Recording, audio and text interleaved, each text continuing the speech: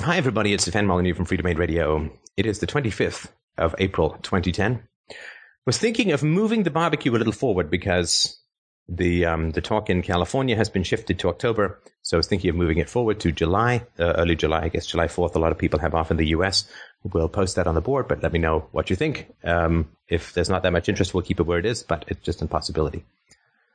So for many years now, I have been arguing that destructive, toxic, negative, or abusive relationships are bad for you, and not just in terms of your soul, so to speak, but also in terms of your health. Well, some research appears to be catching up, as it often does, to what philosophy makes self-evident from first principles. And there's been a story for quite some time that marriage is good for your health. You know, if you get married, you'll live longer, if fewer illnesses, less risk for diabetes and depression and all this kind of stuff. And that has been further refined recently to good marriages. So effects of marital discord. Now, they don't talk, of course, about families here. How could they, right? Too explosive still for us to focus on that directly, except out here on the Wild West of the Internet. But a marriage is a chosen relationship, and if there's lots of discord, we can assume that non-chosen relationships, i.e. parent-child relationships, which have significant discord, would be even more negative or deleterious to your health. So effects of marital discord have now been measured on the body, and there are a number of significant issues. So they ask couples, they sit couples down, and they ask them to have a conversation about typical discordant things within marriage, like sex and housework and money and things like that. And the couples that have stress, that have conflicts, that have ugliness in their conversations, and we can assume that it's better when they're being videotaped in quasi-public than if they're at home alone. But very rapidly, effects of marital discord create documented elevated risks of heart disease. Wounds on the skin take longer to heal. There was this little wound that was left on the skin, and when couples had a fight, it took an extra day to heal. Immune system weakens. Herpes outbreaks may be triggered. There is an increased risk of depression, increased risk of mood swings, elevated stress hormones, elevated risk of diabetes. And the research that has recently come out indicates that a stressful marriage can be as bad for the heart as a regular smoking habit. And I will post this on the message board, but I really wanted to talk about this just very briefly. Just to mention that it's really important who you get married to. It's one of the most important decisions that you would ever make in your life is who to get married to. But if we put in the helplessness and involuntarism of family relations, if they're destructive or abusive, we can assume that these negative effects are worse.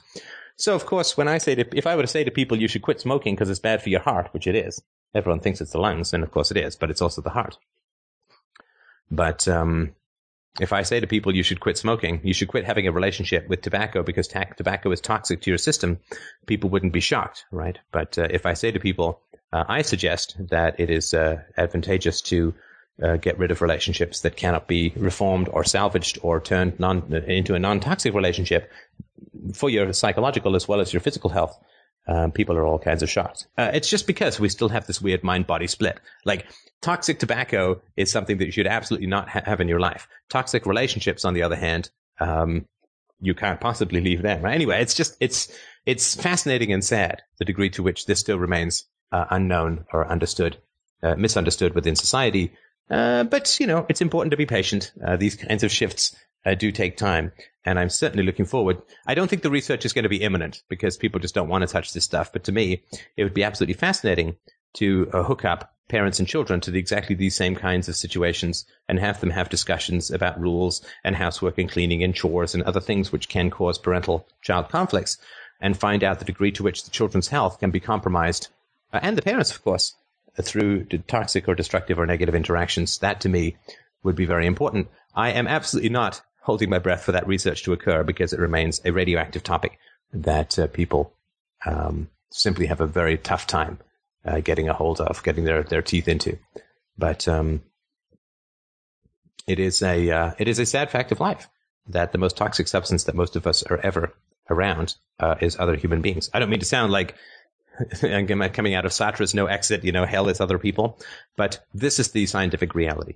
So I just sort of wanted to mention that as something to keep in mind when you look at the relationships in your life, that it is potentially causing significant harm to you to be around toxic or destructive people. So I always say, try your very, very best to improve your relationships.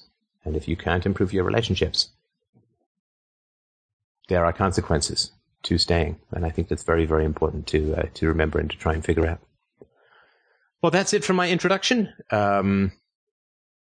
I have put out a new script for those who are interested on heroism and comic books, which I'm looking forward to recording this week. But I am now open for listener comments, issues, questions. I had an email from a fellow I hope dropped by who had a dream that he wanted to talk about, which we can perhaps do. But if you have questions, issues, comments, or anything that you think philosophy might be able to help you with, please speak up with the now. I would like to talk to you, Steph. Sure. I just had a minor correction from the last call, from the call last week. My younger son is not 7; he's 8 and half a year.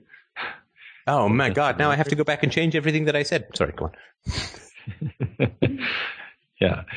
The real topic I would like to talk about is the childhood experience with my father. I found it very engaging and interesting and thought-provoking to talk about you this last time, but I was not quite prepared, and now the week has given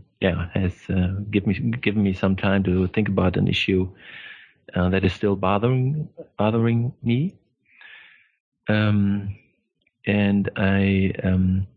it has to do with the concept, and maybe that's just an idea. It has to do with the concept that I learned from you, that it is possible to have feelings from another person, or feelings that work in the interest of the other person and not in my self-interest. And I don't know if that is applicable in my case, but I think that's confusing me in the case here. And what the way I wanted to approach this is, I wanted to share two instances that I found very typical of destructive interactions between me and my father. And then I wanted to talk about the feelings that I have, that I'm not sure what they mean and how to process them. Right. So the first instance would be that I maybe was 17 years old, and I had gotten interested in psychology and had read books about psychology and from the library, and was talking about it at home. And then my father would say that psychology or psychotherapy is not useful because it cannot change people.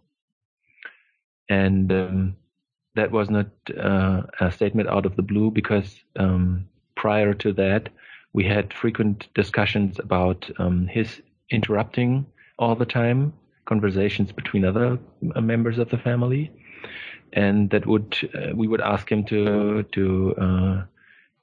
wait until there was a time to interrupt, and he would refuse because he would say that he was just that way and he couldn't change. So there was an issue about changing, and then he said psychology cannot change people. And after a while, I had read some interesting case study in a book, and there was, in my judgment, showing up very clearly signs of deep change within a person or a family. And then I would bring this to him, and his answer would be that there is change, but that's not a change of the person. It's just a change in behavior. And yeah, so that there was one instance, and I think I don't know, for me, I would get mad at his response, because I mean, now in hindsight, I can see it more clearly how manipulative and how evading and how hypocritical this answer was. But at the time, I just felt like he had hit me in the stomach, and I was angry and confused, but I couldn't see through his maneuver. And so I got confused and very angry at him. And sorry, and I think that means that you were getting something emotionally. And I mean, as you know, I have a massive respect for the instincts and the emotions, and I promise not to interrupt and take over this story, but I have a massive amount of respect for the instincts and the emotions, which are so often far more rational than the conscious mind. So your emotions in that moment with your father, my guess would be, got, as you said, that was something hypocritical and slimy. And what is it that you think now, since I know you couldn't articulate it at the time, and if you'd been in a safer environment, you probably could have, but what do you think was what you were reacting to in that moment? Yeah, well, my evaluation of this interaction today would be that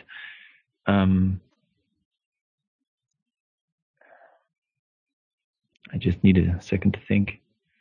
Oh, it's tricky. It is. It's a tricky thing. Yeah. So it is tough to unwrap for sure. Yeah, I'm just a bit excited that I'm talking here, and so I need to focus a little. I have. Do you want me to? Let me try taking a swing at it, and then you can tell me whether, unless you would like to keep going, I can take a swing at it. I have this. I just a second. I'm going. Yeah. Okay. I think what I got was his utter and determined hostility towards my curiosity about what psychology can do with people. And of course, also, he was very much determined to destroy the possibility that people can be changing, because then he would stand there as a coward who had failed to change and failed to make adjustments when it is very well possible, and that his excuses before would be invalid. And I think all this he got that I was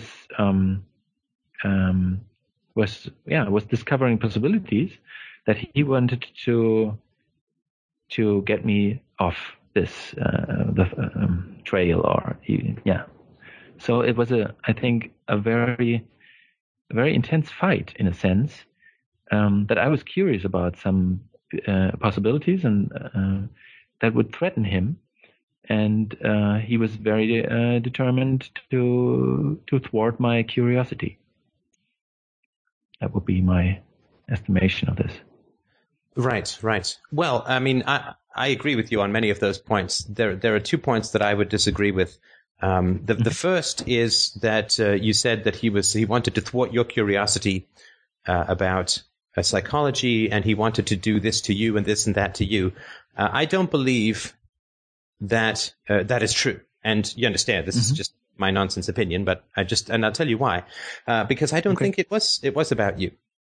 One of the really chilling things that I think people have to deal with if they have these kinds of distant and critical people in their lives, whether it's parents or whatever, is the degree to which, when we're children, we personalize these things. Well, she's mad at me, she's upset with me, he's upset. But at least for me, as I got older, one of the things that I found very liberating was that it had nothing to do with me, fundamentally. So, and again, I can't answer that for you. I just sort of put that out as a possibility. But I think what you were reacting to in such a visceral way was the contradiction was right there in the moment, right? So let's depersonalize it a bit and let's talk about you and me. So I come up to you and I say, you come up to me and you say, Steph, people are capable of change. And I tell you, you are not correct, and you should stop trying to get me to believe that. Right? Well, what am I saying? I'm saying that you should change. Yeah. Wait, because this is really important, and I think you're kind of glossing over it. If you come up to me and say, Steph, people are capable of change, and I say, no, they're not, you should stop asking me that, you should stop thinking that they are, I'm saying to you, you should change. Because people are incapable of change. Yeah. That is a massive contradiction, right? And I think that's what's so enraging at the moment. It is such a contradiction. I mean, it's fundamentally, it's the determinist argument all over again, right? And I think that's probably what drove you kind of crazy. The other thing, too, is that did your father try to get other people to change their thoughts or behaviors when he was, I guess, when he was around or when he was a parent and you were a kid? Yeah, like, did he say to you when you were a kid, you should do this and you shouldn't do that? Yeah, he would constantly nag. Yeah. Right. So how does that fit with people can't change? Because if he spends his whole life trying to change you, if you're capable of change as a little kid, then surely he's capable of change as a mature and educated and intelligent adult, right? Or any kind of adult for that matter, right? I think I feel like you're glossing over this stuff. I'm not sure exactly why. What do you mean glossing over this stuff? You're mm-hmming me, but I think this is more than... No, I think... it's not criticism. I'm just sharing my experience.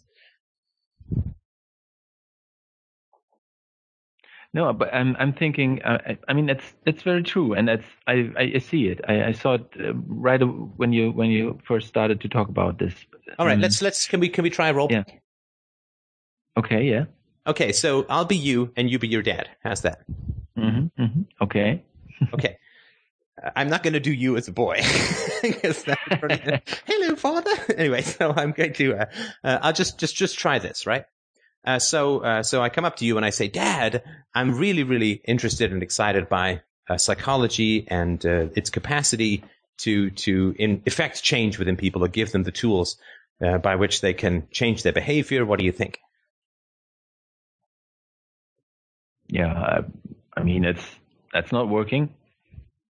People can't change. Oh, people can't change. That's like a universal statement? Yes. Oh, that's fascinating. Okay. So wait, so does that mean that you accept that I can't change? Yeah, you could say. Well, no, this is not a could say. You just said it was a universal statement. I'm just trying to understand what you mean. So do you accept, or is it true then that I cannot change? Yes, in a sense, yeah. You cannot change, yeah. Okay, so can you help me to understand why it is that you seem to be expending a lot of effort to get me to change things that I believe or things that I do or things that I say? You're quite critical, which means that you think that I should change certain things in my life. So I'm just trying to help me to understand how when you say I can't change, that fits with you spending a lot of effort trying to change me. Yeah, when I say people can change, I mean that the personality cannot change. That's the general way how they are cannot change. But of course, you can decide to do this or to do that and to follow a rule or not. So there's a distinction. And when I nag you or remind you of stuff, then I think you can remember this, and maybe you next time you do it better. But the way people are cannot change. I'm not sure what you mean when you say the way people are. So I can change what I do. I can also change what I think. And you're saying there's some other part of me that can't be changed, and I'm not sure what that means. Yeah. I mean, I'm take me as an example. I'm very anxious when it comes to rejection. And I think that can change. It will always be the case. That can't change. Yes. Okay. So does that mean that you have never legitimately criticized me for emotional states that I have? Like, so let me make it easier for you, Dad. What is it about me that you accept as unchangeable? Yeah, you're just this bookworm and very interested in all theories, and you will end up sitting in a room and reading books, and I think that's not going to change. Okay, but you have just described activities, but you said that activities can change, and what you described in yourself is emotional states. So what in emotional states in me do you accept are unchangeable?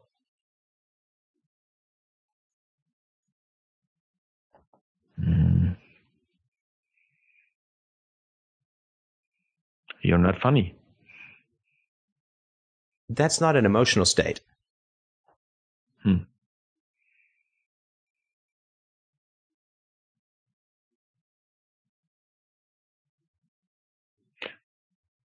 You know what? I think you're trying to nail me here, and I don't like this. I mean, it's difficult, but it's clear that there's a distinction, and I can't say this here right where the line is, but I mean, it's obvious that there's a distinction. A distinction between don't bug what? me with this. Sorry, a distinction between what? An action and the personality of or the general patterns of a person.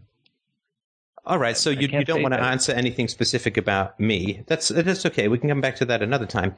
Perhaps what you could do, Dad, and I appreciate you having the patience because I really do want to understand how it is that you think and what it is that you think. I really do want to understand your philosophy about these things because you're a big authority figure. You've had a lot of influence over me, and it's very important for me to understand your thinking in this area so that I can make sense of where you're coming from. And that's very, very important to me. So I really do appreciate you taking the time to talk about this stuff.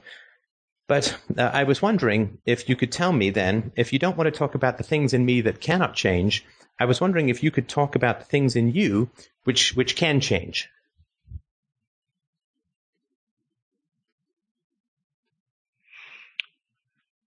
Yeah. What can change in me?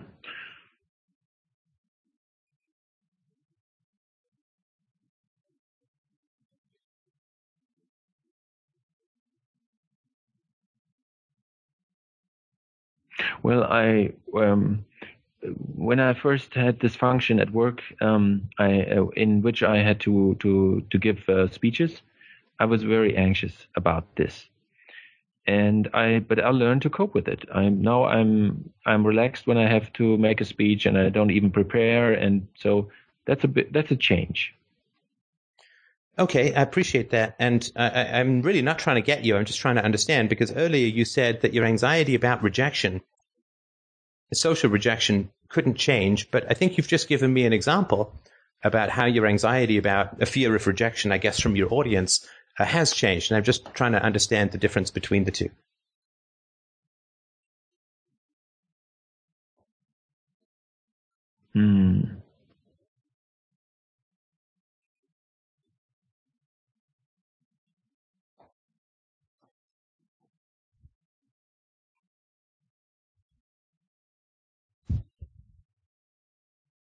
Again, I appreciate your patience, and I know this stuff is tough to figure out, but it really is enormously helpful for me that you're spending the time.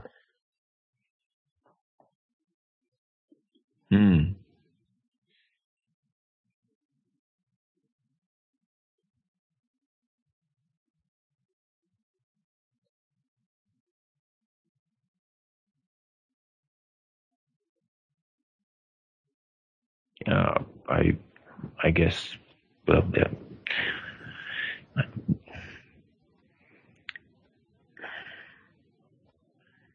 I mean, what? Do you want me to ask the question again?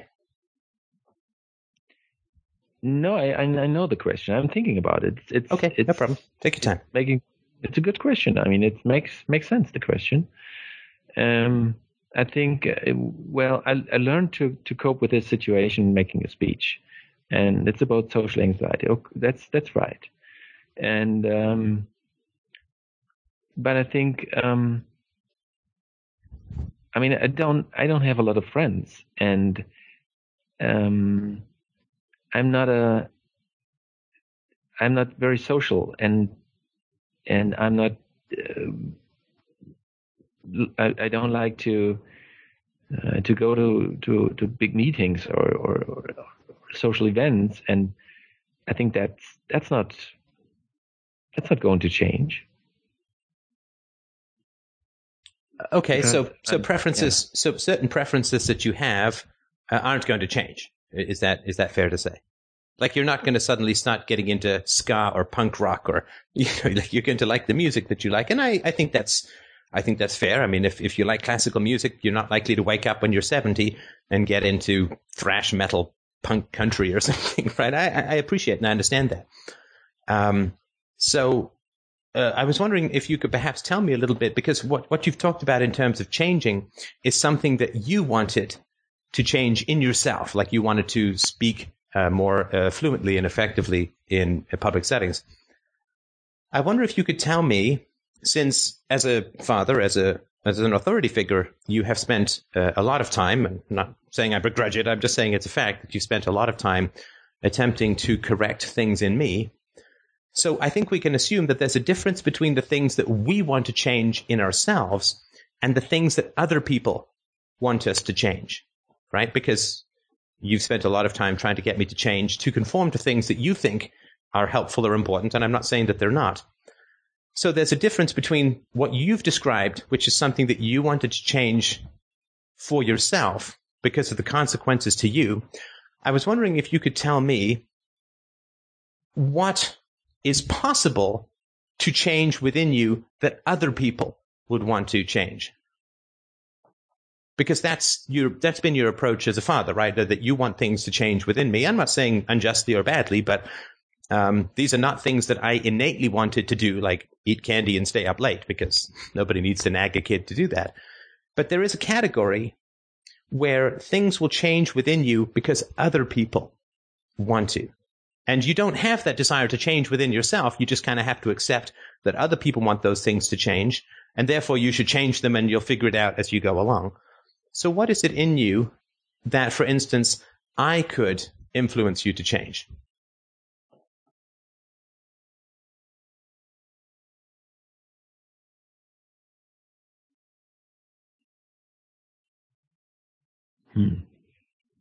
I don't know. Okay, do you mind if I let me bring something up, right? So when I came up to you quite enthusiastic about psychology, you told me that the people can't change, and you had no interest. You seem to have no interest in the topic, right? Well, I have an interest, but because I think that the ability to change people by psychotherapy is often overestimated. And how do you know that? Well, what I read in magazines, and I mean, people talk about this psychology stuff even at work, and they seem to be very enthusiastic about it, and I think that's naive. Sorry, so you're saying that you've read scientific articles that say that psychotherapy does not cause changes or fundamental changes in people? No, I didn't read scientific articles, but I mean, the results of scientific studies are, I mean, by scientific journalists, are transferred in the pop literature, but that's also, I think, a valid way of picking up information. Okay, so you're saying that you've read articles that say that psychotherapy doesn't have any real capacity to change people. Yes. And have you read any other articles that have a different view? Yeah, I've seen presented also this opinion, but it didn't convince me. But you understand that there's two sides to the argument, right? Yeah. So you understand it's kind of frustrating when you have contradictory information and I come up to you with some enthusiasm and you say to me, as if there's no contradictory information, you say to me, psychology can't change people. People don't change. As if it's just a basic and obvious fact, like the world is round and birds fly through the air. So if I were to, we were talking about things that you would change based upon some outside influence, right? I would prefer it that when I bring up something that I'm enthusiastic about, that you perhaps take 10 to 15 seconds or more, I think would be even better, to listen to me and find out what it is that I'm enthusiastic about. And if you're going to present contradictory information, at least be honest enough to tell me that it's complex, that it's not obvious, that it's not simple, that it's not, well, people don't change, right? Can you understand how that may be kind of frustrating and upsetting for me? Yeah, I understand this, but well, I think you're a bit touchy. Sorry, so you think that it wasn't the best way to handle it, and now you're kind of putting me down? You're saying it's my sensitivity, not the fact that you might have been a bit rude and peremptory or abrupt in your response to what I was saying?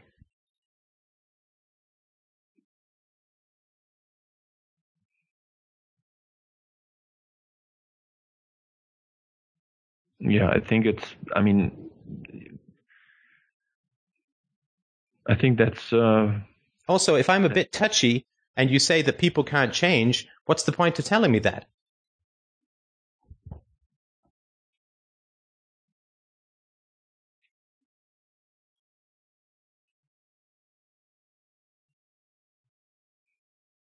Well,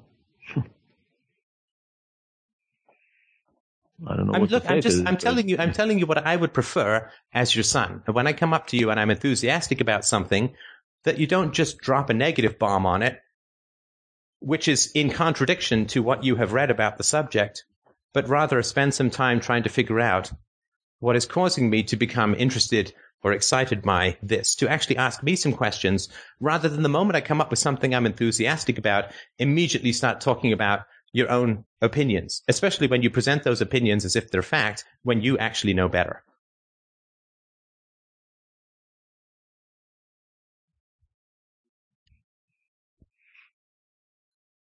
Yeah, maybe I can remember this next time and be more cautious.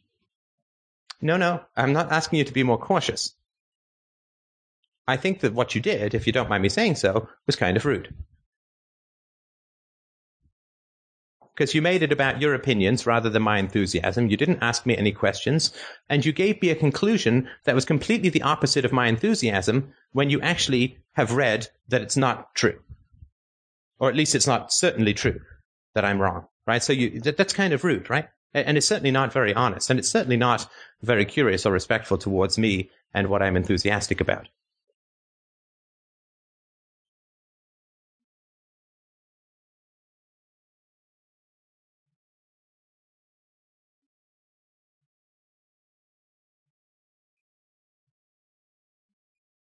Well, I'm feeling accused, and I mean, you're taking this every word so earnestly, and should I carry a rule book with me, or I don't know what to do with it. Well, the first thing that I would prefer is I think that you were kind of rude. I'm not saying it was the end of the world, but I think it was kind of rude. I think it was a little defensive. I don't think it was very honest. And I feel quite dissatisfied with how you reacted to my enthusiasm. And the reason I'm bringing this stuff up, Dad, is not, I don't want to pin you against a wall and make you angry or upset. I tell you why I'm doing this. The reason why I'm bringing this up and sticking by what I think are fair principles of interaction. The reason that I'm doing this, Dad, is I really, really, really want to preserve my desire to share my thoughts and feelings with you.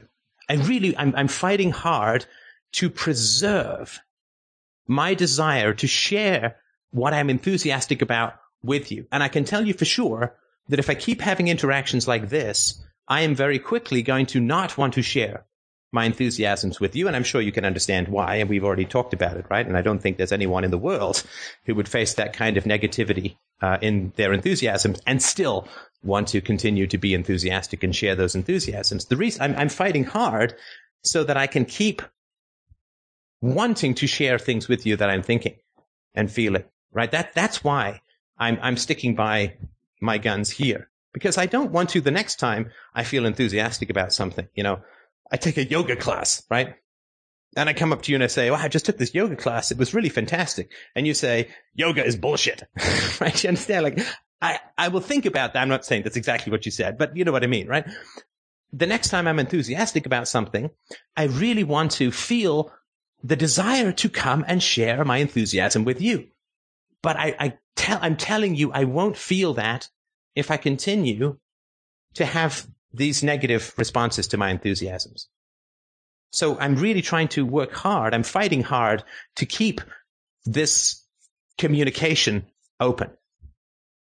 Right? So I know it feels like I'm trying to corner you, and maybe it feels that way, but really what I'm trying to do is to fiercely guard my enthusiasm for talking with you.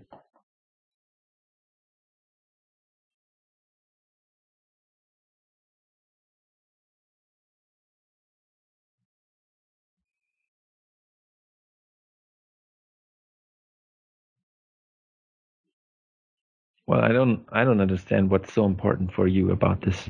I mean, you're making a I know you don't understand what's so important. That's why I'm trying to have the lines of communication stay open. So I was very interested, and I still am, in psychology, right? And you don't know why I'm interested in psychology because you just immediately said, psychology is crap. Nobody changes. So you didn't ask me any questions about what I was enthusiastic about, right? And so it's true that you don't know why this is important to me. You don't know why I was enthusiastic about psychology. And what I'm saying is I really want to have these conversations with you, but I need you to not, pour a ton of bricks on my little enthusiastic kitten, so to speak, so that I can actually have these conversations with you, if that makes sense, right? I mean, I'm not saying you have to agree with me, but can you at least sort of understand where I'm coming from, that it's tough to want to share your enthusiasm with someone who kind of tells you it's all crap right up front and doesn't ask you any questions? Yeah, I can understand this. Yeah. Yeah. Okay. Fantastic. And so you will at least think about doing it in a different way if I come up and I'm enthusiastic about something else? Yes. All right. Fantastic. And just to break out of the role play, here's where I would stop. Mm-hmm. I was actually thinking earlier of pushing for an apology because I think an apology would be really helpful, but I didn't think that your dad would go there at this particular time. So that's I think that's as far as it could go. What do you think? Yeah. I think I had quite a similar pattern interaction with my dad, and it was amazing. Yeah, and I had even gotten to this point that he admitted, but well, he didn't change his manner. And he said that right up front. People don't change. Right. Yes. He said that right. People are very honest, right? All you have to do is actually listen to people, and they're incredibly honest, right? He said, I'm not going to change. He's not talking about people. He's not talking about psychology. He's saying, I'm not going to change, right? Yes. Yeah. And how was the role play for you? How did you feel? How do you feel now? Yeah, I was, it was fascinating how closed his heart was. Right. He wouldn't let him be affected by the passion of his son. That I felt very clearly. So I could say yes, I can do it next time differently, but I wasn't committed. No, and I got that he wasn't going to do it any differently next time. At least that was my perception or experience, because otherwise he would have apologized, right? Yes. Yeah. he didn't get the damage to the relationship. He just wasn't. He wasn't. There was no relationship. It was all about him. Right. And yeah, and he wasn't willing to say, here's what I felt when you came in enthusiastic. I felt anxiety. I felt this. I felt that. Right. And he also didn't say, and I'm sorry, just to point out, he also didn't say, I can totally understand how it would be really frustrating for me to give you all of these rules when you were a kid and then to say people don't change. And then when I try to explain it, to make all kinds of logical and factual mistakes, when I'm like, so to appear like I don't know what the hell I'm talking about after having inflicted rules on you for so long, right? Mm-hmm, mm-hmm. Like if he'd said that, it would have been like, wow, fantastic, what a breakthrough, right? But it certainly felt to me like he was just really being positional, like he just wanted to not concede any points unless he absolutely had to, and he wasn't going to apologize, and he was going to blame you if at all possible, and so on. Mm-hmm. No, he never apologized once in his whole life to me. And I'm telling you, I mean, I apologize to my daughter at least once a week. Just even things, things I do accidentally, right? Like I'm trying to help her not fall, and then she falls, right? I'm so sorry. I'm so sorry, right? Oh, I'm so sorry, right? Or if I have to put her into her car seat when she doesn't want to go, I'm sorry. I spend a lot of time apologizing as a parent. I think that's natural. And I do even as a husband. So I think that's, to me, a life without apologies is a completely defensive life. I just can't imagine how you could go through life without apologizing, in a sense, left, right, and center. Yeah.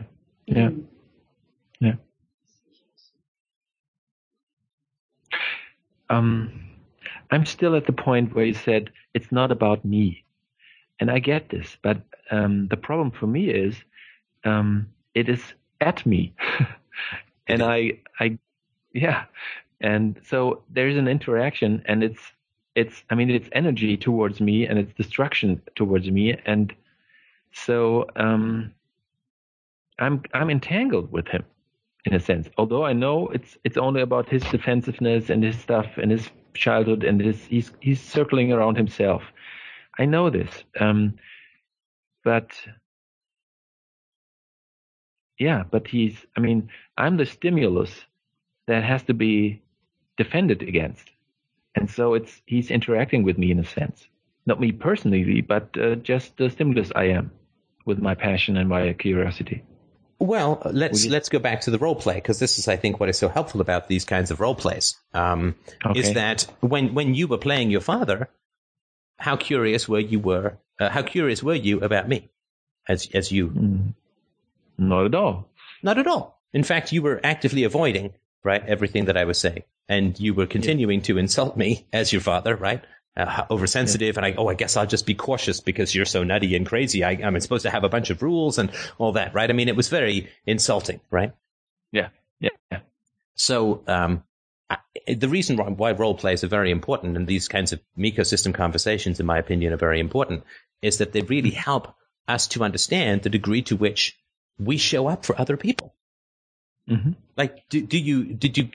At no point did I feel visible in that conversation. At no point did I feel that any relaxation in the tension or defensiveness on the part of your father. These are just my feelings, right? Because I don't know your dad, and I'm just telling you what I experienced because I don't know the facts, right? And there's no truth in this other than this is what I actually experienced.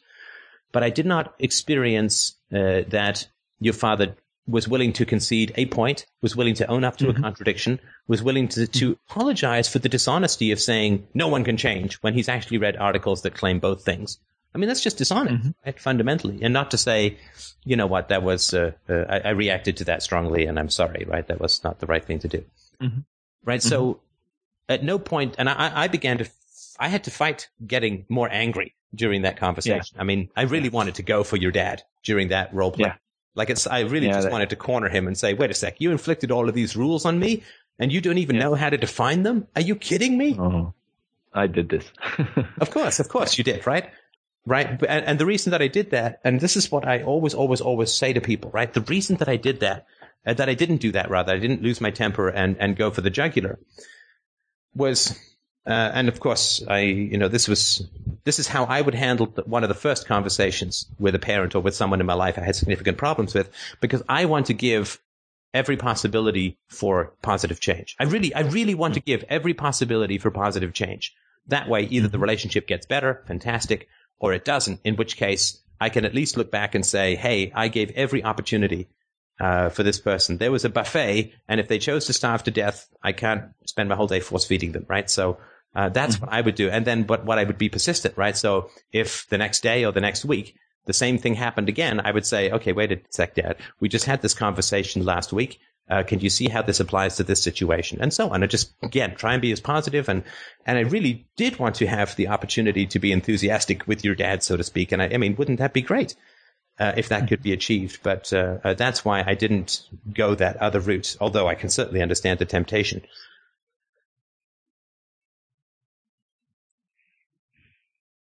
But I think if you want to know the degree to which it's about you, just remember what it was like to be your dad in that conversation.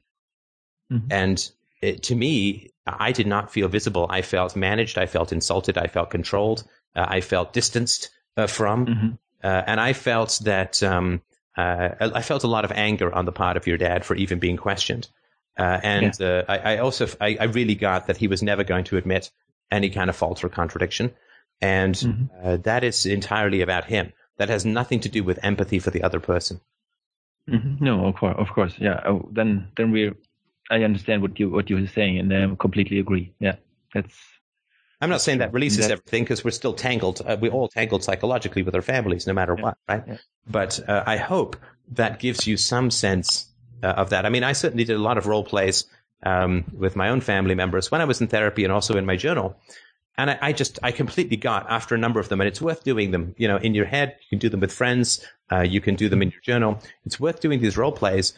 And when you're in the alter ego of your parent or whoever it is that you're doing the role plays with, just try to get a sense of whether you're even visible in that, or whether you're just some pawn to be moved around to avoid admitting fault. And I think that can be really helpful.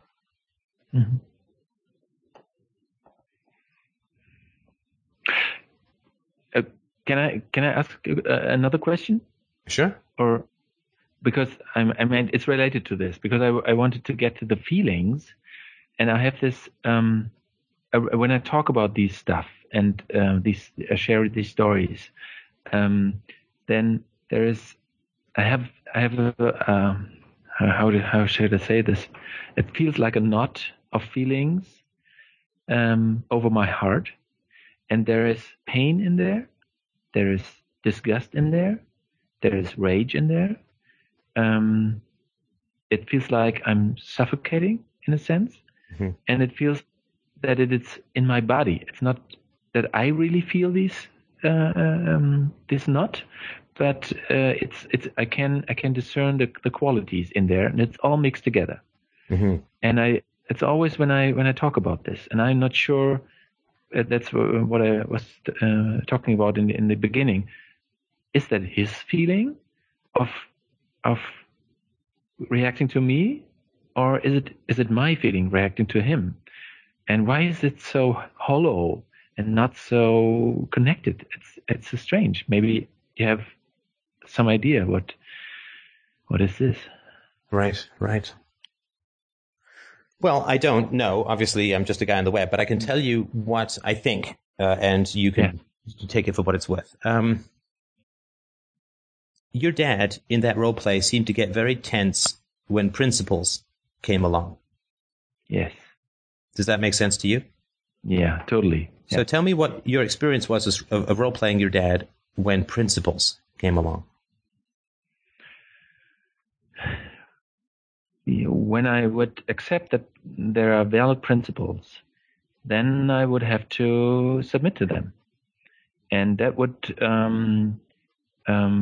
cut my arbitrariness and my room for defense. Right. So you can't manipulate. Manipulation is the opposite of principles, and principles are the opposite of manipulation, right? Yes.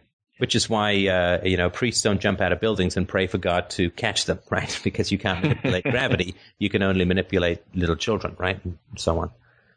Okay, so So I think it's worth taking some time to dwell in that emotional space of what it is like for your father when principles come to town, right? Mm-hmm. Mm-hmm. Because A, that's very important for you to figure out your family. And B, it's very important to figure out society, because it's not like your dad is the last person you're ever going to meet who's going to be hostile to the limiting power of principles, right? Yeah, yeah. I have this feeling not also when I discuss with irrational people, and so it's the same. Yeah, everybody gets really tense about principles because principles limit action, and when you limit action, you limit acting out, right? When you limit what you can do, and then when you limit acting out, you can't project, right? So principles means that you can't act out. When you can't act out, it means you can't project that it's all the other person's fault. You can't put all of your bad feelings into the other person. What that means is then all the bad feelings come back to you, and you have to deal with them. And people really don't want to do that because that's a very difficult. You're basically asking them to drink a big vat of horse piss. Basically, that's what it sort of feels like, right? And so people don't want principles. Yeah, because principles lead inevitably to self-knowledge, right? Because you can't blame other people. You can't externalize. You can't project. You can't act out once you have principles. Or if you do, you can be restrained according to those principles. So people violently resist principles because principles lead to self-knowledge, to the reality that it is our own emotions that we have to deal with. And so when you begin to bring into your relationships principles, people get very tense, very frightened, very angry. And they will attempt to get you to feel that so that you will drop those principles. You know, like you've got this sword in your hand and you step into the arena and there's a magic spell that makes the sword turn into, like, it becomes 500 degrees, the sword handle, and immediately you throw it down. And that's what people do. They try to fill you up with all of their anxiety and their rage and their fear about principles. They try and fill you up so that it becomes unbearable to be around them and have principles, right? And then they'll say, you can't leave. And therefore you have to let go of the principles. And so I would really focus on that. And you can just do this again, role play, journaling, therapy, whatever it is that you're doing and all of them is great. If you want to figure out what are your feelings and what are the other person's feelings, my rule of thumb has always been, if I'm in an interaction, what is beneficial to me? Right? So I remember, it doesn't matter the details, and I'll just give you an example from a business environment. So I was in a business environment where the company claimed that it could install its software within 3 months. And I had just come back from a meeting with the head of implementation, who said that they were pushing 24 months in one company and they still weren't finished. And that was their biggest installation. And there was another company, they were at 18 months and they still weren't finished, right? And we were at a meeting. The board of executives was at the meeting with the investors. Now, of course, the investors had put the money in some time back before all of these implementations started. And around the table, it was asked, do you have any input? Do you have any concerns or any issues that you want to bring up? And I was pretty new to the company. I'd been there, I think, only about 6 weeks. And the CEO looked at me and he knew I'd been talking to the head of implementation. And in his face was real terror. For obvious reasons, right? If I were to say to the investors, well, wait a minute, we sell this thing for 3 months and it's, 6 to 8 times longer and still not done, we've got a problem. They would be really upset because they invested their money on a certain expectation of return, which if, as soon as you touch labor to software, the profits go down enormously. And his fear came into me in that moment. I became afraid of opening my mouth and saying something, right? And I became afraid of retribution afterwards, and I became afraid. All of the things that are natural to the situation. And so I had a desire to speak the truth. I had a desire to bring, as was paid really good money to do, to bring the realities of the problems to the table so that they could be dealt with. But it was against in a sense, it was against everyone else's interests, even the investors, because the investors would then have to go back to their company and say, holy crap, right? This has been hidden from us for some time and blah, blah, blah, blah, blah, right? And they then look bad. So everybody around the table knew what I was about to say and really, really didn't want me to say it. Yeah. And that's how we get this stupid thing called ambivalence, right? I can imagine. And so, do you know what I did? No. I can tell you what I did. I didn't say a word. Because it's pointless. If nobody in the management team wants this fact out in the open, what's the point? I mean, no one's going to act on it. They're all just going to explain it away or hide it up or gang back up on me or whatever, right? Now, if there was someone who said, no, I really need to know, and that someone had some kind of power, then yeah. I mean, if there was another executive there who'd been covering up, but the CEO really wanted to know, I would absolutely have said it, and I've done that before many times. But in this situation, I was like, nobody wants to know, so I'm not going to tell anybody. What's the point, right? It's not going to change anything. And sorry, I don't mean to sort of get into a particular business meeting that I had, but I would say that in those situations, it's important to figure out whose incentive are the emotions you're experiencing serving? Who does it benefit for you to feel, right? So if I feel fear about bringing this fact to a meeting, clearly that benefits certain people in the room, and therefore the feeling must be coming from them. It doesn't benefit me to withhold this information.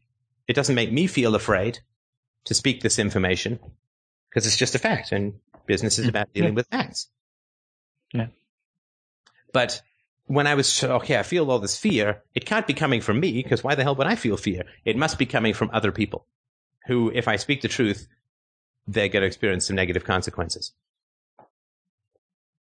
And so when you have this complex knot of emotions, I would return to your principles. So if I'm honest, if I'm forthright, if I stand up for my values or reasonable universal values in relationships like honesty and curiosity and affection and all these kinds of things, if I raise the standards of my relationships, obviously that's going to benefit me, right? Yes. And it's also going to benefit others who actively want to raise the standards of their relationships, right? Yes. But it's not going to benefit people who would rather those relationships end than raise their own standards, right? So, stick to the principles. Your principles drive your desires, and then look at the feelings, right? So if you're thinking of being honest in a relationship with someone, which I hope everybody is, then you're going to feel some anxiety about that honesty.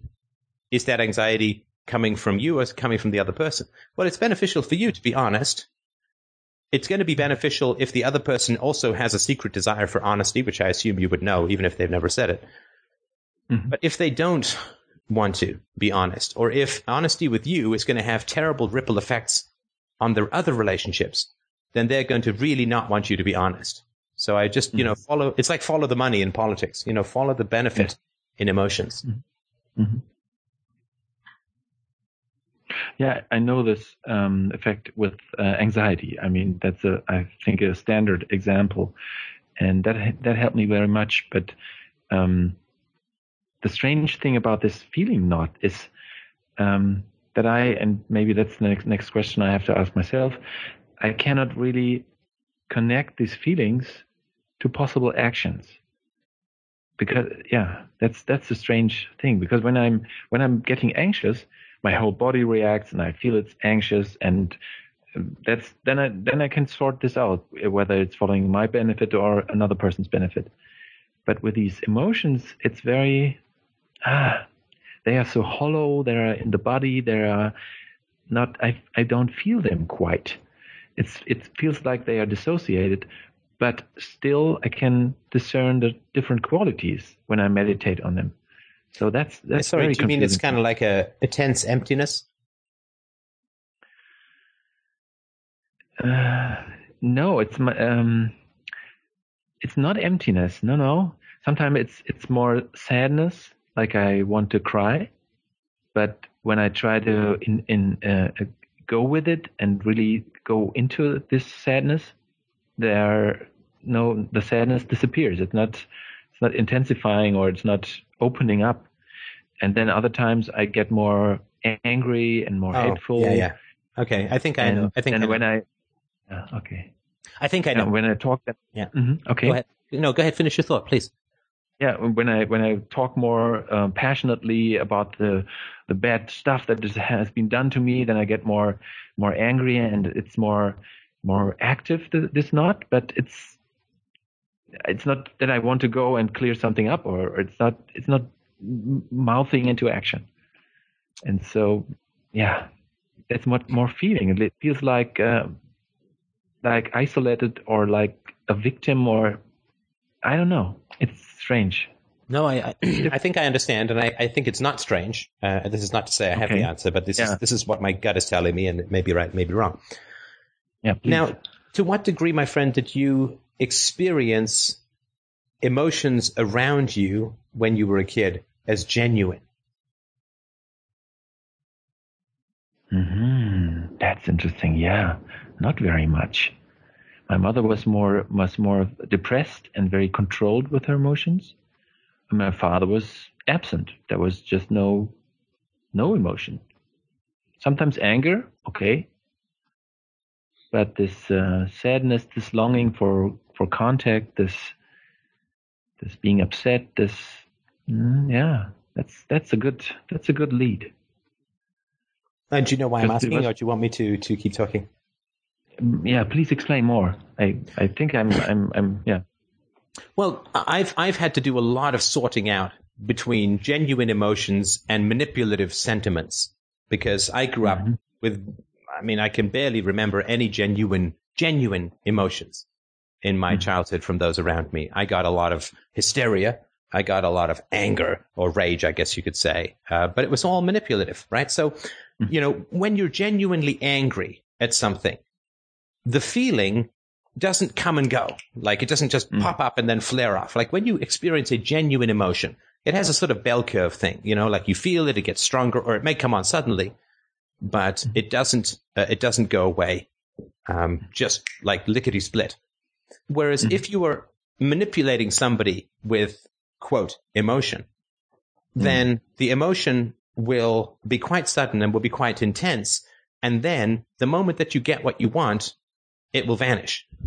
That's what is manipulative, right? So my own mother could be yelling at us in a towering rage, but then the phone would ring and she'd think it was her boyfriend, and she'd pick up and go, "Hi."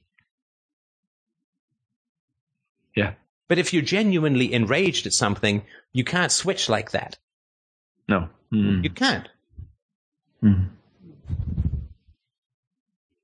And this happened also if my mother was upset, right? So if she wanted something, she wasn't getting it, she'd throw herself on the ground, she'd kick and scream, she'd knock things over.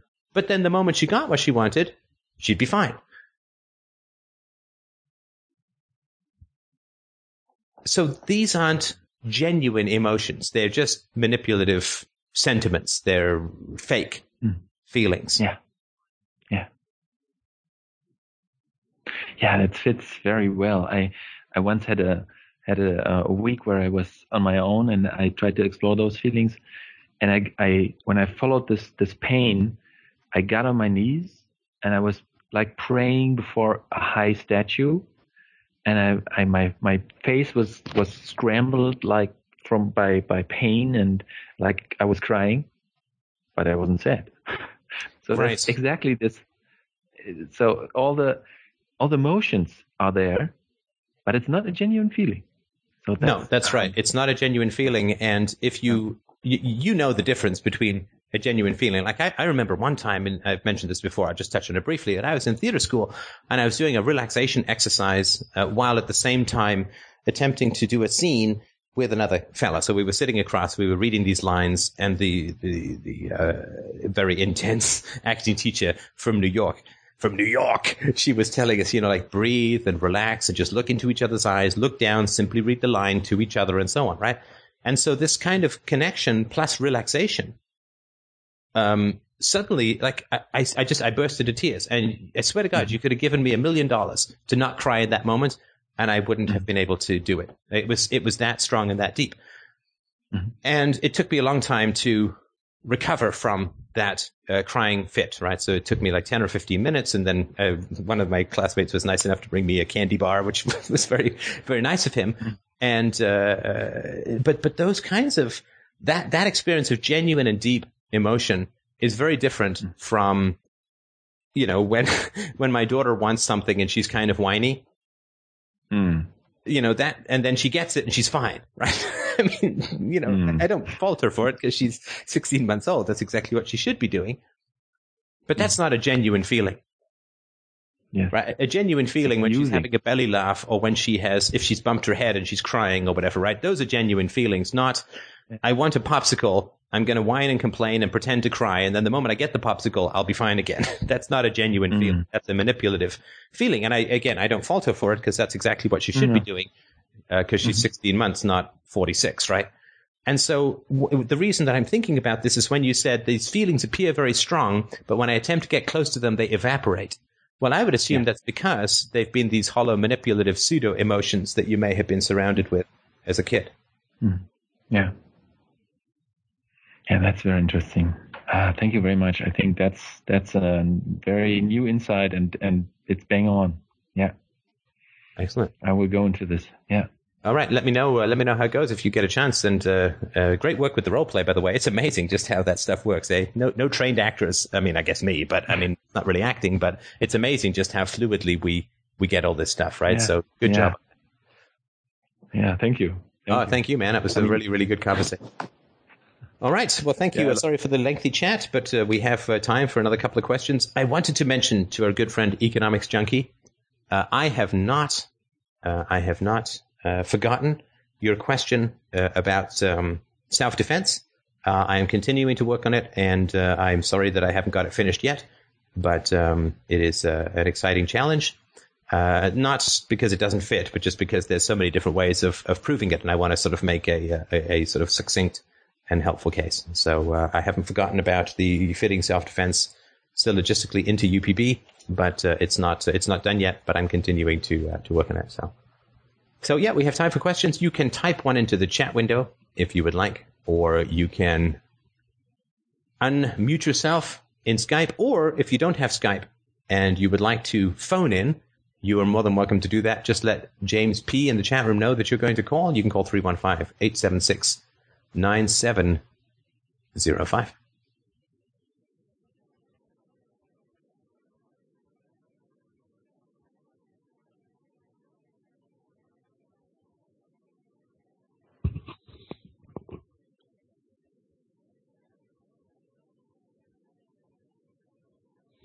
Hey, Steph, it's Nima. Oh, hi. Hi. I was wondering if you had any comments on that other post that somebody recently posted about UPB, where he was questioning the proof that UPB exists.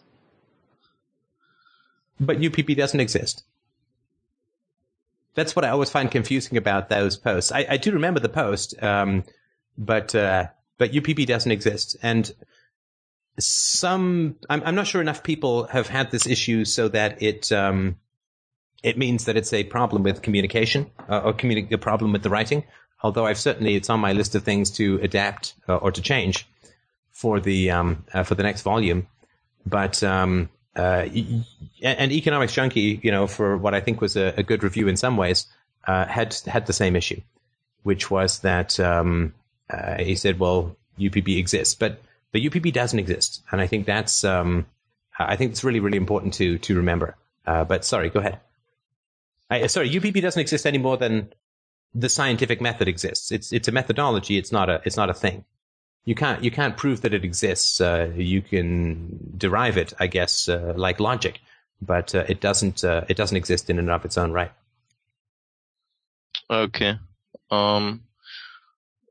Well, I guess, how did you phrase it in your book then, when you prove that if you argue against it, you accept its existence?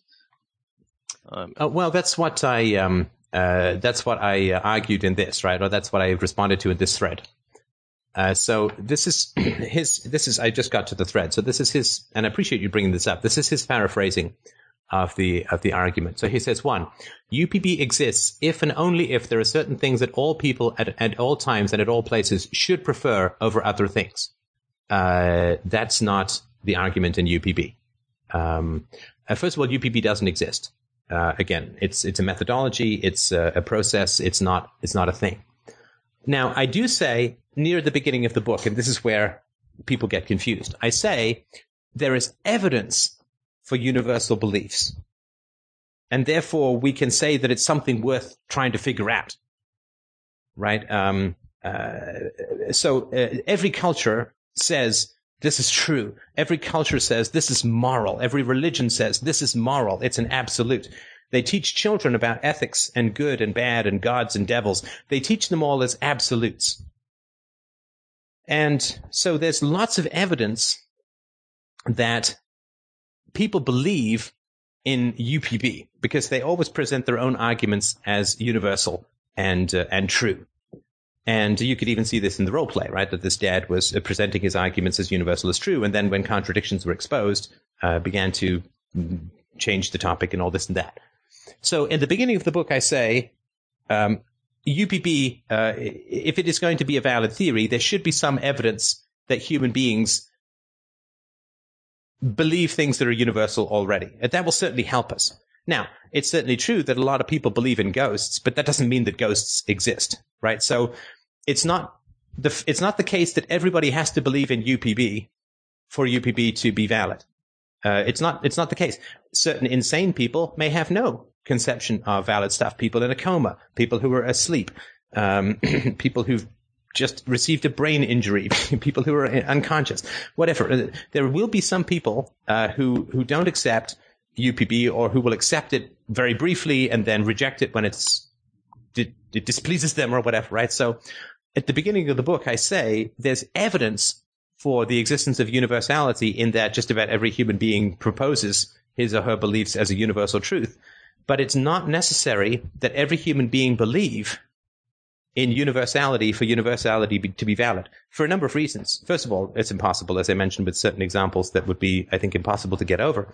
And secondly, if everybody already believed in UPB, there'd be no point arguing for it. It'd be like arguing for the existence of gravity. Well, every sane human being already accepts that there's such a thing as gravity. And so there's really no point arguing for it. So that first premise, I can understand how people might get to it through a quick reading at the beginning of the book, where I sort of talk about some of the evidence for the for the validity of UPB, but it's not a proof of UPB. And then he says, number 2, he says, if we claim that UPB does not exist, we are also committed to the claim that it is not the case that there are certain things that all people should prefer over other things. This follows from premise 1. UPB is not about people. UPB is not about what is in people's heads, what they believe or what they don't believe, any more than the scientific method is about what people do or don't believe. It's like saying that mathematics can only be valid if everybody is a good mathematician. Well, it doesn't matter. It doesn't matter if there's only one human being who's a good mathematician. Pythagoras on a desert island somewhere, mathematics is valid or not. It doesn't matter like a mathematical proposition is valid or invalid, and it doesn't matter whether people are good mathematicians or bad mathematicians. If they believe in UPB or reject, it doesn't matter. The question is, does a theory require logical consistency and empirical evidence?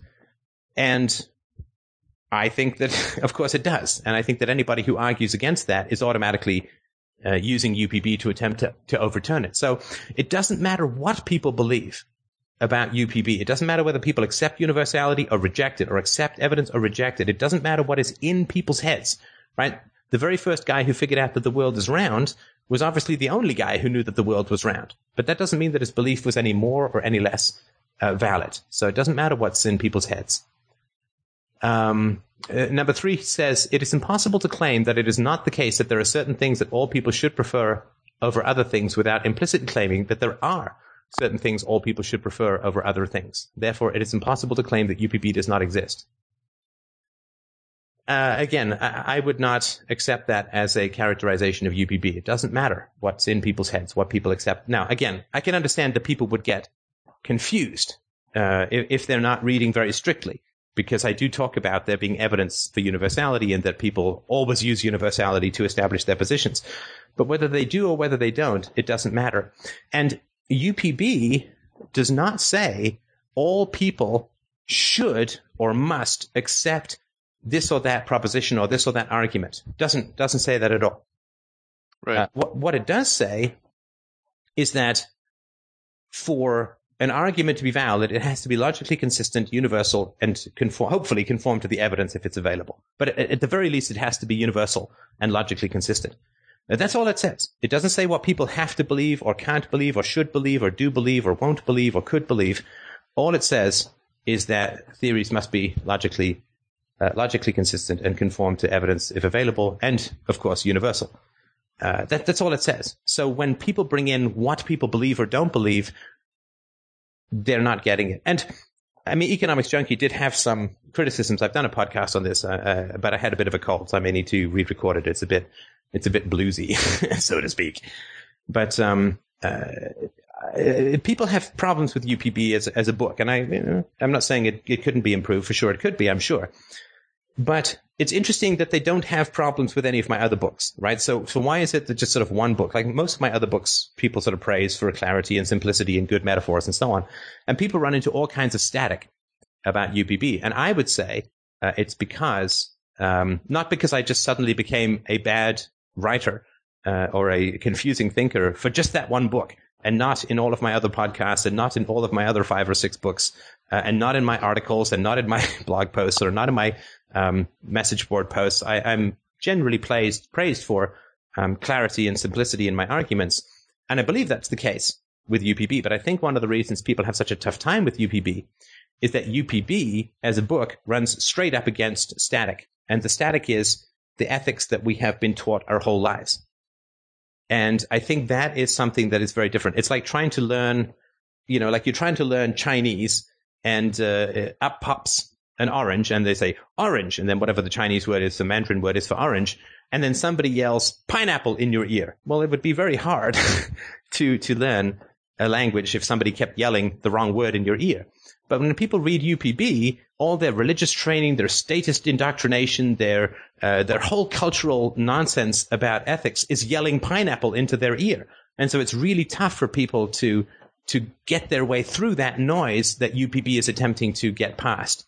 And I think that's one of the reasons why people say, well, this metaphor was bad, or this example was unclear, or, and this is why people get out of UPB stuff which very clearly is not in UPB. Like, when I say UPB is exactly the same as the scientific method, everybody understands that it doesn't matter whether people accept the scientific method or not. It's valid because it accurately is a methodology for accurately describing and predicting what happens in reality and formulating theories about the behavior of matter and energy. But they understand that. But suddenly when you get to ethics, we've got all this noise and static and weirdness in our head from, religion, from culture, from media, from family, from friends, from newspaper articles, like all of the crap ethics that we're stuffed to the gills with. People come into that, and it's like they go into the UPB room and they come out with something called XQZ to the third, right? And they say UPB says this. Like no.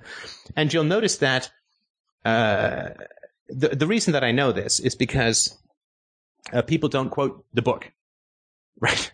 And when people do quote the book, the debates tend to go a lot better. And this is why I don't get into written debates with people about UPB, because there is so much prejudicial static about ethics in our head that it's like determinism. It's really, really hard to cut through that. Right. So when people quote from the book, right, and when they say, well, UPB says this, and then UPB says this, and these two things are contradictory, that's great. That's something definitely to be sorted out. But when people say, well, I'm going to paraphrase UPB, or what I came away with from UPB was this, and then they just go off on their own trip, I don't think that's a criticism of the book, although that's not to say that the book is not challenging. But I think, again, it's because of the static of cultural prejudice around ethics, not necessarily because of UPB itself. So I hope that doesn't sound like too much. Yeah. This is Economics Junkie, by the way. Oh, hi. Hi. Well, and also, right, sorry, the last thing I would mention too, and I again, I won't bother putting this podcast out because, again, I had a bit of a cold, but the other thing I wanted to mention was that you did talk about problems with the metaphors and so on, but you didn't provide any examples, right? So I'm always a bit concerned when I talk about the need for reason, examples, and evidence when it comes to making a point, and then people say, well, there were these bad metaphors and there were these, repetitive arguments, but it's not actually But I also made evidence, it clear right? it's my opinion. I mean, there was... Well, but evidence is, if you're going to put it out, if you're going to say that, I think you said there were some annoying metaphors, I'm not sure even what that means, but if you don't provide evidence of a metaphor that is problematic or annoying, then to me that's kind of cheating. You're saying, well, it's just my opinion, but it's kind of a fact. So when asked for evidence, you say it's an opinion, but but you put it forward as like, well, it just is, right? But it wasn't I didn't want to, it wasn't supposed to be criticism of the theory. That there are some metaphors that struck me as annoying while I read through the book. So I don't think it's interesting to anybody. That's not why I didn't mention it. Well, no, but it's in the article, right? And again, this is you could be right. I mean, maybe there are lots of annoying metaphors just in that book, though I generally considered the metaphor king. Rightly or wrongly, I'm generally considered to be pretty good with metaphors. But if you're going to put an argument in that says metaphors are annoying, as an author, I mean, just as an author, I would certainly appreciate examples. I understand that. And if I did that, I feel like it wouldn't really serve the purpose of the article. Because But it's in the article. Right? So if you make a claim, tangent. Right? Well, no, but tangent or not, right? It's in the article, right? I'm just saying that I think stylistically, if you're going to make a claim, then you should provide some evidence. But for me, it's really helpful. Right? You understand it's sort of annoying and frustrating, which is not to say you shouldn't do it. I'm just telling you that it's annoying and frustrating that if somebody says this writing is problematic and they don't give you any examples, I'm not sure then am I supposed to read the book saying, well, there are all these problems with these metaphors, which I thought were good. I don't know what they are, but maybe I could make some, you know what I mean? Like evidence is really, really helpful when it comes to improving something. But it did do that too. I did post some things that I found inconsistent and I didn't get a whole bunch of responses to that. And I understand that because it's not really a pleasant thing to do, to nitpick. You posted, was that in your article itself? No, that was in a forum post that I posted a little while before that. My suggestion has always been that if you have if people have criticisms, this is a general thing. It's not specific to you, and you haven't been around since the days of the great UPB battles, so you wouldn't be expected to know this. I always say to people, call in on the Sunday show and let's talk about it, because it's such a challenging topic to sort out ethics that it's almost always better to do it in a verbal form. If great stuff comes out, it can be transcribed or the arguments can be summarized or whatever. But this is why when I posted this guy who said, well, UPB is inconsistent in this logical pattern. Well, what he's saying then is logical consistency is a value, but that's using UPB. And that's why I asked him, is it a universal value? Because if it is, that's UPB. And an argument for UPB that is invalid validates UPB, right? So let's say that I make some argument for UPB that's logically inconsistent. The only way you could overturn that is saying it's universally preferable for there to be logic and consistency. And that's why it's such a bulletproof argument. And that's a hard thing to see because you have to think about arguing itself rather than the content of an argument, and that's a challenge. Right. Now, in your book, it says. Debating, the very act of debating contains an acceptance of UPB.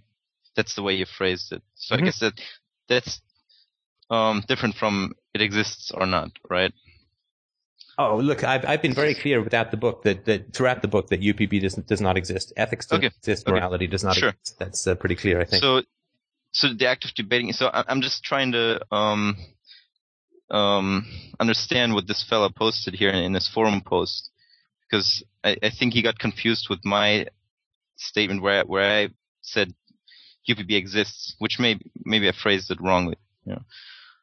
Sorry, that's not a maybe. For sure, that's phrased incorrectly, and I mentioned that in the podcast. But UPB doesn't exist, and as soon as you start talking about existence, you start to talk about mere empiricism, i.e., what do people believe, and that's not a useful way of talking about it. Sure, I think his argument is that debating requires. You're saying debating requires an acceptance of UPB, and he has an example of, when I debate with you whether or not Santa Claus exists, then I still don't think that everybody should believe that Santa Claus should exist, because for some kids it might be better for whatever reason. I don't know. I mean, I'm not saying but UPB is not about the content of belief. It's about the truth or falsehood of belief, right? So, yeah, some kids may have fun believing that Santa Claus exists, but that has no bearing on whether Santa Claus actually exists or not, right? Right. But if I argue that, but then does the act of debating really accept UPB? That would be my question. Oh, absolutely. Sorry, I have to say yes to that. And this may sound like a tautological argument, but a debate is a logical series of statements intended to establish a proposition. That's where I got my logic from with Monty Python. But a debate is an appeal to reason and evidence. And if it's not an appeal to reason and evidence, it's not a debate. It's indoctrination, right? So if you say to a kid, Jesus died for your sins and you'll burn in hell if you ever question it, that's not a debate. Right? That's just terrifying the shit out of some helpless kid with terrible consequences, right? That's not a debate. But the moment that you are actually having a debate or a conversation to establish the truth of a proposition that relies on any kind of standard that's not just mere opinion, right? So if you and I have a debate about which is better, vanilla or chocolate ice cream, it's not a real debate, right? We're just basically saying, well, I like this and I like that. But as soon as we say, does ice cream contain dairy products, then we have a sort of factual statement, the fact of which can be established, and then we have to look for reason and evidence, and then we are automatically accepting UPB. If there's a truth statement that is binding upon the other person, like if I say, I really love this jazz artist, and you say, well, I really love this blues artist, I mean, we're sharing with the hopes that each other will like the music, but it's not binding. It's not moral that we like the music that the other person is playing, right? But if I'm saying the world is round and you're saying the world is banana-shaped, we're having a debate and the reason we're having that debate is because we assume that the result is binding upon the other person, right? Because if I say to you, I think the world is banana-shaped, and there's nothing that will ever change my mind about it, there's no evidence, there's no reason for it, it's just a belief that I have, like a dream that I had, you're not going to debate with me because I've clearly said that. But if I say, the world is banana-shaped and here's my evidence for it, then you will disprove that evidence and blah, blah, blah, blah, blah, right? But we assume that if I say reason and evidence is my standard, that when I encounter better reason and evidence, that it's incumbent upon me to then change my belief in accordance with the standards of debating and the standards that I have accepted implicitly or explicitly in entering into a debate. So you can't debate if we say that debate is around establishing an objective truth or evaluating an objective proposition, then debating by its very nature is a UPB activity. Okay. Now, what about the Santa Claus example? No, go for it. What is the Santa Claus example?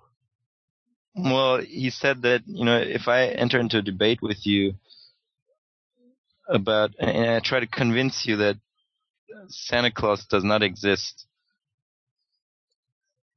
does that really mean that I think that it's universally preferable for everyone to believe that Santa Claus does not exist? No, because it does exist. Oh, sorry. If you're entering into debate with me where you're saying Santa Claus does not exist, and I say I will accept reason and evidence about the existence of Santa Claus,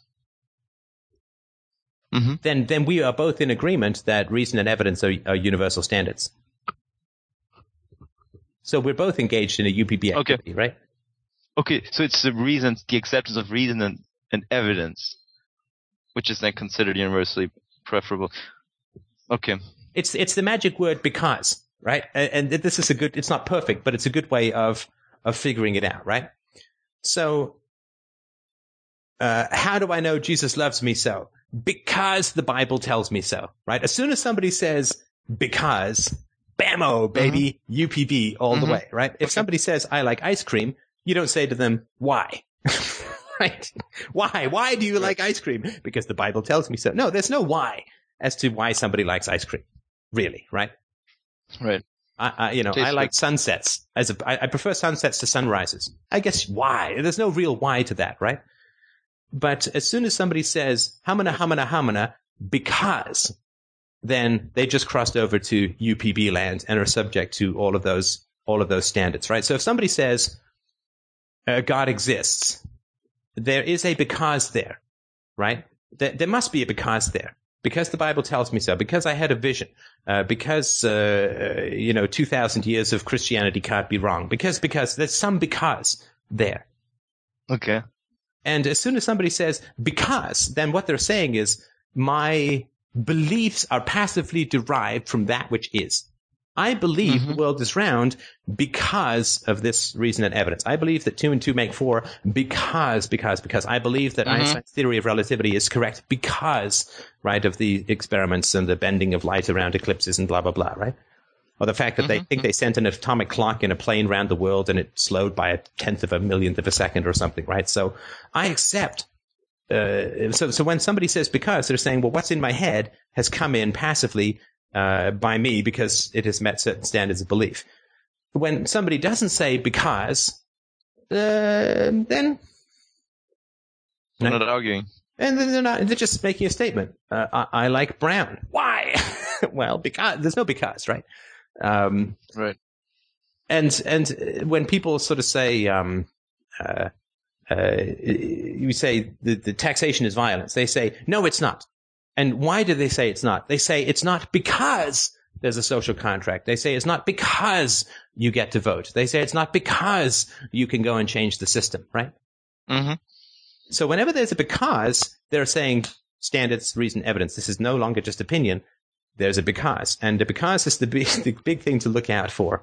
Like they say, atheists, I know I'm killing the point, but let me just make one more. And I'm sorry for pouring a ton of bricks on this question, but people say, you can't say there's no God because in some alternate universe God could exist. And you can't never know for sure, right?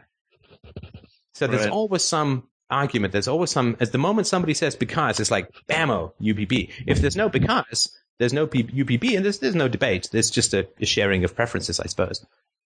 Right. So my explanation of that part of UPB was flawed in that sense, I guess. And that's what impelled this fellow to attack that point, I guess. Well, yeah. I mean, if he's saying that UPB is dependent upon the content of belief, then of course UPB can't be valid. Because there's no conceivable way that everyone who's alive believes X, right? I mean, some kids are too young, some people are senile, some people have never been. He didn't say that. Yeah. He just said, but I mean. No, he said, one, UPB exists if and only if there are certain things that all people at all times and at all places should prefer over other things. Right. But that's content of belief. And you can't ever measure for that. You can't ever test that. But he says should. He doesn't say that what they actually believe. Well, but then it's completely not measurable, right? As soon as you should or not, I mean, what does it mean now? I think what you can say, I mean, if I were to try and paraphrase what he was saying in sort of UPB speak, I would sort of say that nobody who uses reason and evidence can reject reason and evidence. Like nobody who says reason and evidence is the standards of belief can reject reason and evidence as standards of belief. That's just an A is A thing. That's straight out of Aristotelian logic, right?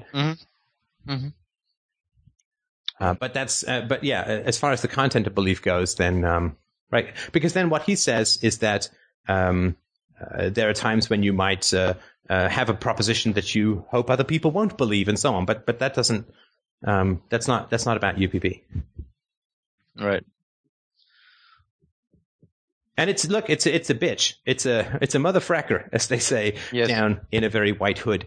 It is a bitch. UPB is a complete bitch. It bitch slapped me up and down the aisle for 20 years. It's horrible. It's completely horrible. And it's unbelievably simple. It really is. I mean, it's embarrassing. Well, I'm trying to how tame simple it is. But the only reason it's so tough is that we're so used to ethics being based on effect or pragmatism or some sort of nonsensical involuntary social contract or consequentialism or existentialism or, all of this junk that occurs in the realm of generally, it's either weird, creepy religious absolutes, which are cherry-picked based upon the personality of the religious person, right? If you're a mean guy, you go Old Testament. If you're a nice guy, you go New Testament, to sort of take a rough division.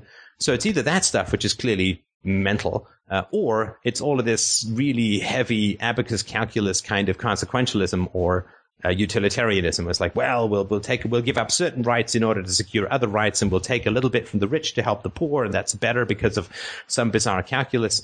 So it's either crazy irrational absolutes from religion or squishy, crazy brain porridge making calculus from utilitarianism. And to go back to something as simple as reason and evidence, reason and evidence, reason and evidence, it seems weird because we're so used to overcomplicating stuff with ethics. And that's what I have to keep remembering. I swear to God, when I get a UPB question, the thing I have to do, it's a Yoda thing. Relax your mind. Imagine you are 4 years old. Like, it really is like that. It's like, don't think too much. UPB is simpler than you think. UPB is simpler than you think. And that's part of what I have to do. Like, if I could just shave off 80% of my frontal lobes whenever I got a UPB question, I'd answer it. Like, the answer to the self-defense one is so ridiculously simple. I'm embarrassed that I couldn't think of it. But that's because I start to complicate it because I'm so used to ethics being so monstrously complicated. But anyway, sorry, that's just a brief tangent about it.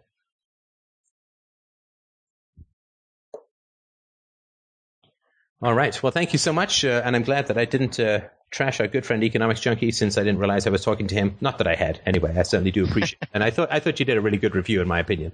Not just because of the praise, but I mean, I appreciated it. I thought it was smart and well written too, which is something that is not as common as right. It's not really supposed to be a review. It's more like it's a summary for myself to really understand, I guess. Try to think through it for myself, Sometimes it's easier for me to write out stuff. Oh, listen, I agree with you. That's the whole reason the book exists for me in the first place, is that It's a lot easier to write it out and do all of that stuff. So, no, I appreciate it. And I just wanted to say, thank you for, you gave the book some significant praise. Obviously to be up there with Rothbard. Oh, yeah. Ethical theorists, I think is, I'm blushing. It's hugely a wonderful thing to hear. So I appreciate that.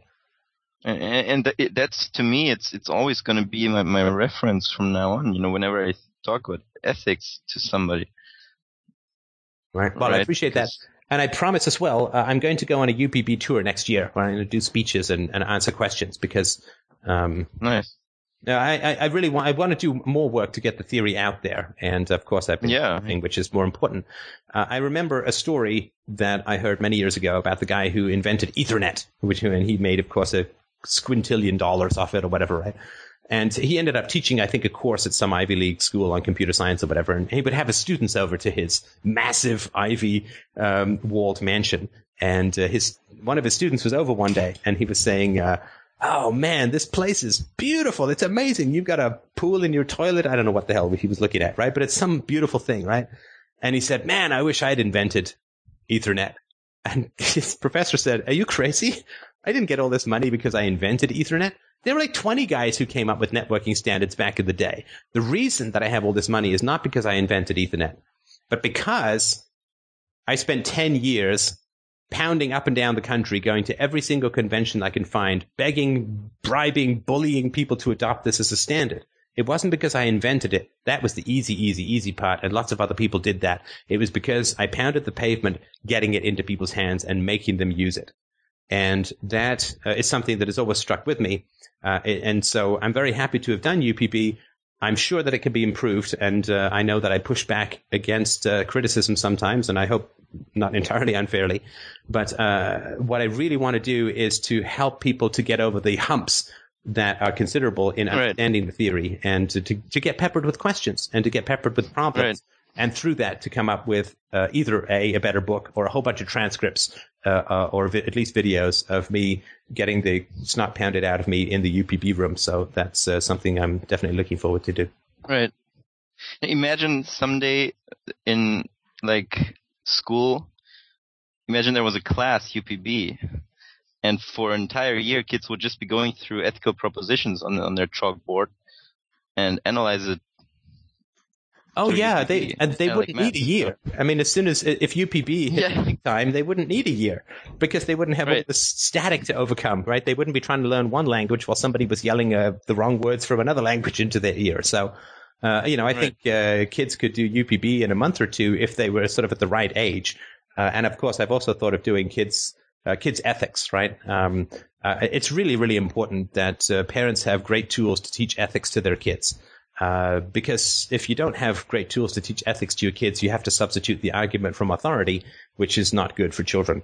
So that's another thing that I'm thinking of. Right. Problem is, I don't think public school teachers would put UPB out there into their classrooms, right? Because violence is bad. Hey, do you know you're here by force and your parents are forced to pay for this whether they like it or not? So when they tell you violence is bad, they don't really mean it. They mean violence is bad for you in the playground, but for them it's really good in terms of their paychecks, summers off, and retirement packages. I don't think the teachers would really want to play that to their kids. But for those parents who did want to get the ethics across to their kids without gods or governments or bullying, I would like to have a resource available.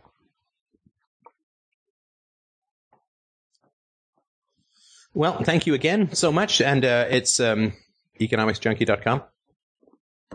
Oh, thank you. I appreciate that, and I think we have time for one more quick question, if anybody has anything. Yeah, somebody said the first thing they do is realize they're being forced to sit in school, and then UPB is entirely anti-UPB. Exactly. And then leave. And then leave. I've got it. I'm done. In fact, only the people who didn't get it would have to stay in public schools. That would be a real incentive for kids, I think. Let's see here. Steph, can you explain this apparent contradiction, at least in my mind? How can the government have debt when they can print all the money they want? Well, because when you print lots of money, you devalue this. I mean, I've thought about this as a way of teaching kids about economics. It would be so simple, right? You would have a bunch of figurines that they would be trading, and you'd have a bunch of paper money that they'd be trading these figurines for, and then you would just hand one kid a whole bunch of paper money that was not matched by an increase in the figurines, and within about 30 seconds, the price of the figurines would drop by half. And people would go, oh, so printing money, kids would say, oh, so printing money causes inflation, which means each of my dollars is worth less. I mean, it would take literally 20 minutes to teach this to kids in a way that they would never forget. But of course, that's not important because, we have to be indoctrinated with how important Valley Forge was rather than what is actually affecting us in the real world. And so how can governments have debt when they can print all the money they want? Because if the governments attempt to pay off their money pay off their debts by printing money, what happens is inflation goes hog wild. And the moment inflation goes hog wild, the first thing that it does is push up interest rates. So you can't pay off your debts by printing money because your interest rates, if you print 10% more money, your interest rates will go up by at least 10%. And so you won't actually have you won't be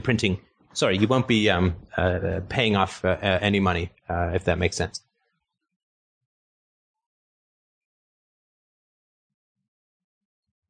And that partly is a result of the success of the Austrian school. That principle is really clear to people around the world. So,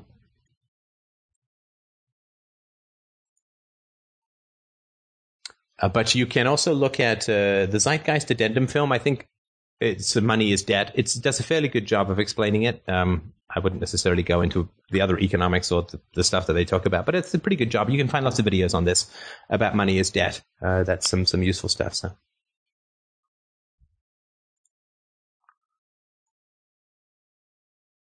Do you have a metaphor for I am the metaphor king? Well, interestingly enough, I am the metaphor king is a metaphor because being king of metaphors there's no such thing. Right? So.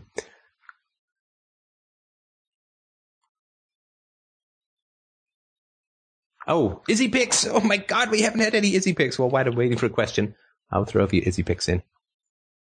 She's doing fantastically. She is a real delight and joy. We took her to a pet store today, and she just went completely mental with the fun.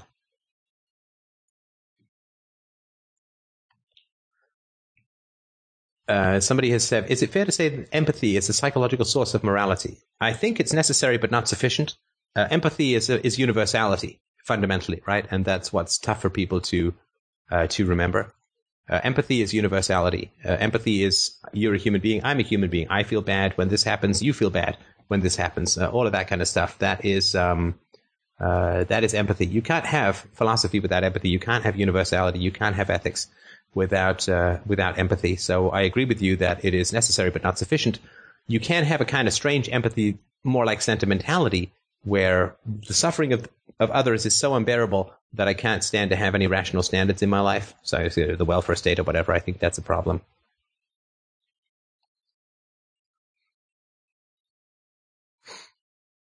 If the current economic system is bunk, what is the alternative? Well, the alternative is always the same thing. In my opinion, the alternative is a voluntary and peaceful society where you don't use violence to achieve your goals or your ends. Now, this is an interesting question. Are all ecosystem characters non-organic? They're all I bumped into at the moment. If there are organic ones, do you want to get rid of the non-organic ones? Sorry for this is sort of a mildly technical, if amateur psych theories can be considered technical, sort of an amateur approach to this. But I think what you mean by organic is aspects of yourself that are natural to yourself versus those that come in through other people. I have found that there are organic aspects to my own ecosystem, but I had to hack and sort of thwack my way through a whole bunch of inflicted characters, so to speak, that came in through others. So I think there are, but they're sort of like hope at the bottom of Pandora's box. You have to hack your way through a lot of stuff to get there. Am I still dealing with those non-organic characters? Not a huge amount. A serious question about your daughter. Would you support her if she wanted to become a politician? I would absolutely not support her if she wanted to become a politician. No. Unfortunately, I don't believe that there's any path to happiness that involves a massive compromise of my values. And so I would not support her if she wanted to become a politician. I would make the arguments against it, and if she chose to do it, obviously that would be her choice, but I would not be out there cheering at her rallies. I really have always taken to heart what Socrates said. I'm sorry, what Aristotle said, that we must hold, much though we love our family and friends, we must hold the truth higher than family and friends. And so, no, I would not support her if she wanted to become a politician, but I can't imagine. I can't imagine that she would want to become a politician. I just, any more than unless she gets some brain damage, she's not going to grow up to be some anti-Semitic racist either, right? So that's just not stuff that I worry about. Human beings aren't that random. It's like saying, well, what if my wife wanted to become a priest? Would I support that? Well, no, but she's not going to want to become a priest because human beings aren't random. Steph, do you have any recommendations on books about the treatment or cause of schizophrenia? I don't, but I will suggest that you look up Daniel Mackler, M-A-C-K-L-E-R, on the web. And you can also look at my interview with Greg Siegel, S-I-E-G-L-E, I think it is, not the bird, which is on YouTube. He talks about some schizophrenia as well. There does appear to be, and I say this, of course, having just heard it from experts, but there does appear to be some talk therapy that has some effect when it comes to dealing with schizophrenia. So you might want to check that out. Steph, I'm struggling with UPB. Could you run the following through the UPB framework? It is improper to take a photograph of a beautiful meadow owned by somebody else. Well, the thing you have to do with UPB, remember, always strip away the specifics. So it doesn't matter whether it's a beautiful meadow, because that doesn't matter at all. Improper UPB has two categories, well, three, I guess. Neutral, I like ice cream. Aesthetically preferable actions, it's better to be on time. And UPB, good and evil, which is rape is wrong, or rape is bad. So improper may fit into APA. I think you could say, what is the moral status of taking a photograph of a beautiful meadow owned by somebody else, or taking a photograph of anything where other people's property might be involved? Well, the first thing I would say is that there's a level of practicality that's important. I don't know that it's possible to take a picture of anything without involving someone's property, I guess, unless you point straight up at the sky and hope there's not a plane in there, right? So if you take a picture on a beach, there are, people in bathing suits, they own their bodies, you're taking pictures of their property and so on. So I think that practically it's fairly impossible to establish that as a proposition. That doesn't mean that makes it automatically false, but it's something that is, I think, cause for suspicion. I think that you could make the argument that is it a kind of theft to take a picture of, say, you standing in front of somebody's house? Well, no, you're not really taking anything away from them, which I know gets close to an intellectual property argument or whatever. But certainly taking a picture is not immoral. You could say that taking a picture with a telephoto lens through somebody's mostly closed curtains and when they're in the nude and publishing that on the internet would be a violation of privacy, and that may be something that would be discouraged in a rational society. But I think that there would be some pretty special circumstances for that. But I can't see how taking photographs as a whole would be problematic. And it's not proper or improper. It's our theories around taking photographs logically consistent and in accordance with evidence and common sense. That would sort of be my way of approaching it. From all the interviews you have now done, who is the person who has impressed or even enlightened you the most?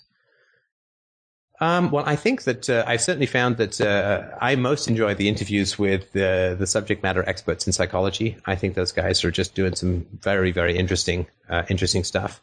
So I think those people are doing some really cool stuff. It would be sort of hard to narrow down. There certainly have been some who've been disappointing to me in terms of content or whatever. But for the most part, they've been enjoyable. Let's see, Steph, how do you deal with the constant, nearly obsessive-compulsive pursuit of knowledge for a potentially subconscious purpose of self-validation? I call it the James Bond complex, wanting to be competent level in every field you've heard of. Well, I certainly appreciate that, and I may be the last person to give anybody advice on not wanting to be a polyglot. But what I would say is that it's important to be comfortable with not having answers.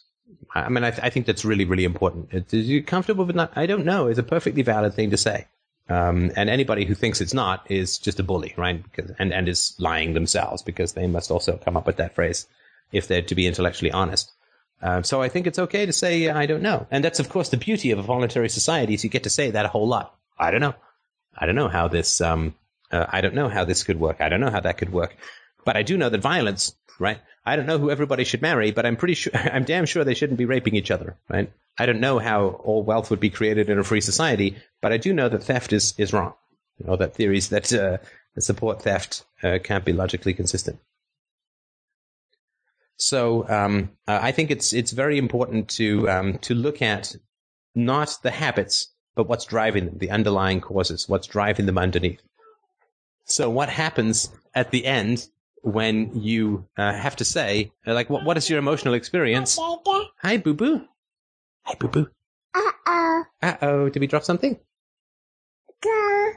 Gone? Oh, boo-boo, should we sing some songs? Enough philosophy. Camera. Right. Boo-boo, should we sing? Twinkle, twinkle, little... How I wonder what you up above the world so high like a diamond in the... Oh, do you see a ball, Boo-Boo? That's your bally ring. All right, should we try the song again? Twinkle, twinkle, little, how I wonder what you up above the world so like a diamond in the... Did we fall, Boo-Boo? Uh-oh. Okay, I bet this one.